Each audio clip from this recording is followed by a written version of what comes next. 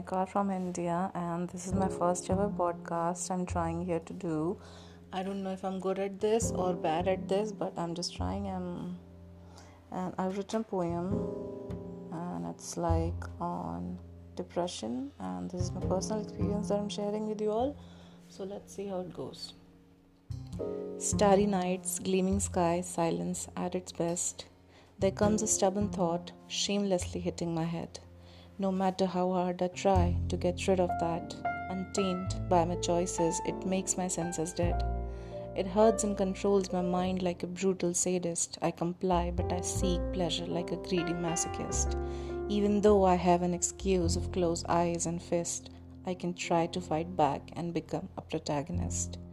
It was taking me to the world of deep emotions, illusory inclination, a dangerous concussion. It was a monster within me, they call it depression. It enslaved my identity, but I desired salvation. Like a virus, it inflected my alluring glee. A living corpse was all I could see. It sucked my existence like a goddamn flea.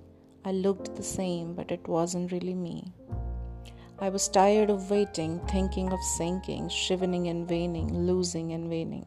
But a part of me was still alive, somewhere hiding, trying hard to protect me and save me from falling.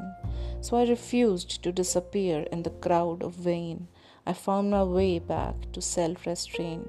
It wasn't easy to empty what it contained, but I was not ready to let go of all I obtained.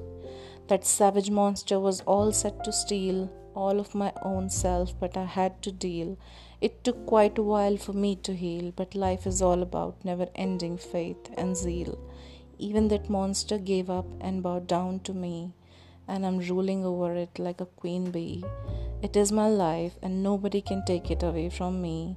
I decline to be what they want me to be. But it turned out to be a good lesson for me that my life is what I choose it to be. I cannot be affected by ignorance and misery. My life is my canvas. It must be painted with beauty. Thank you.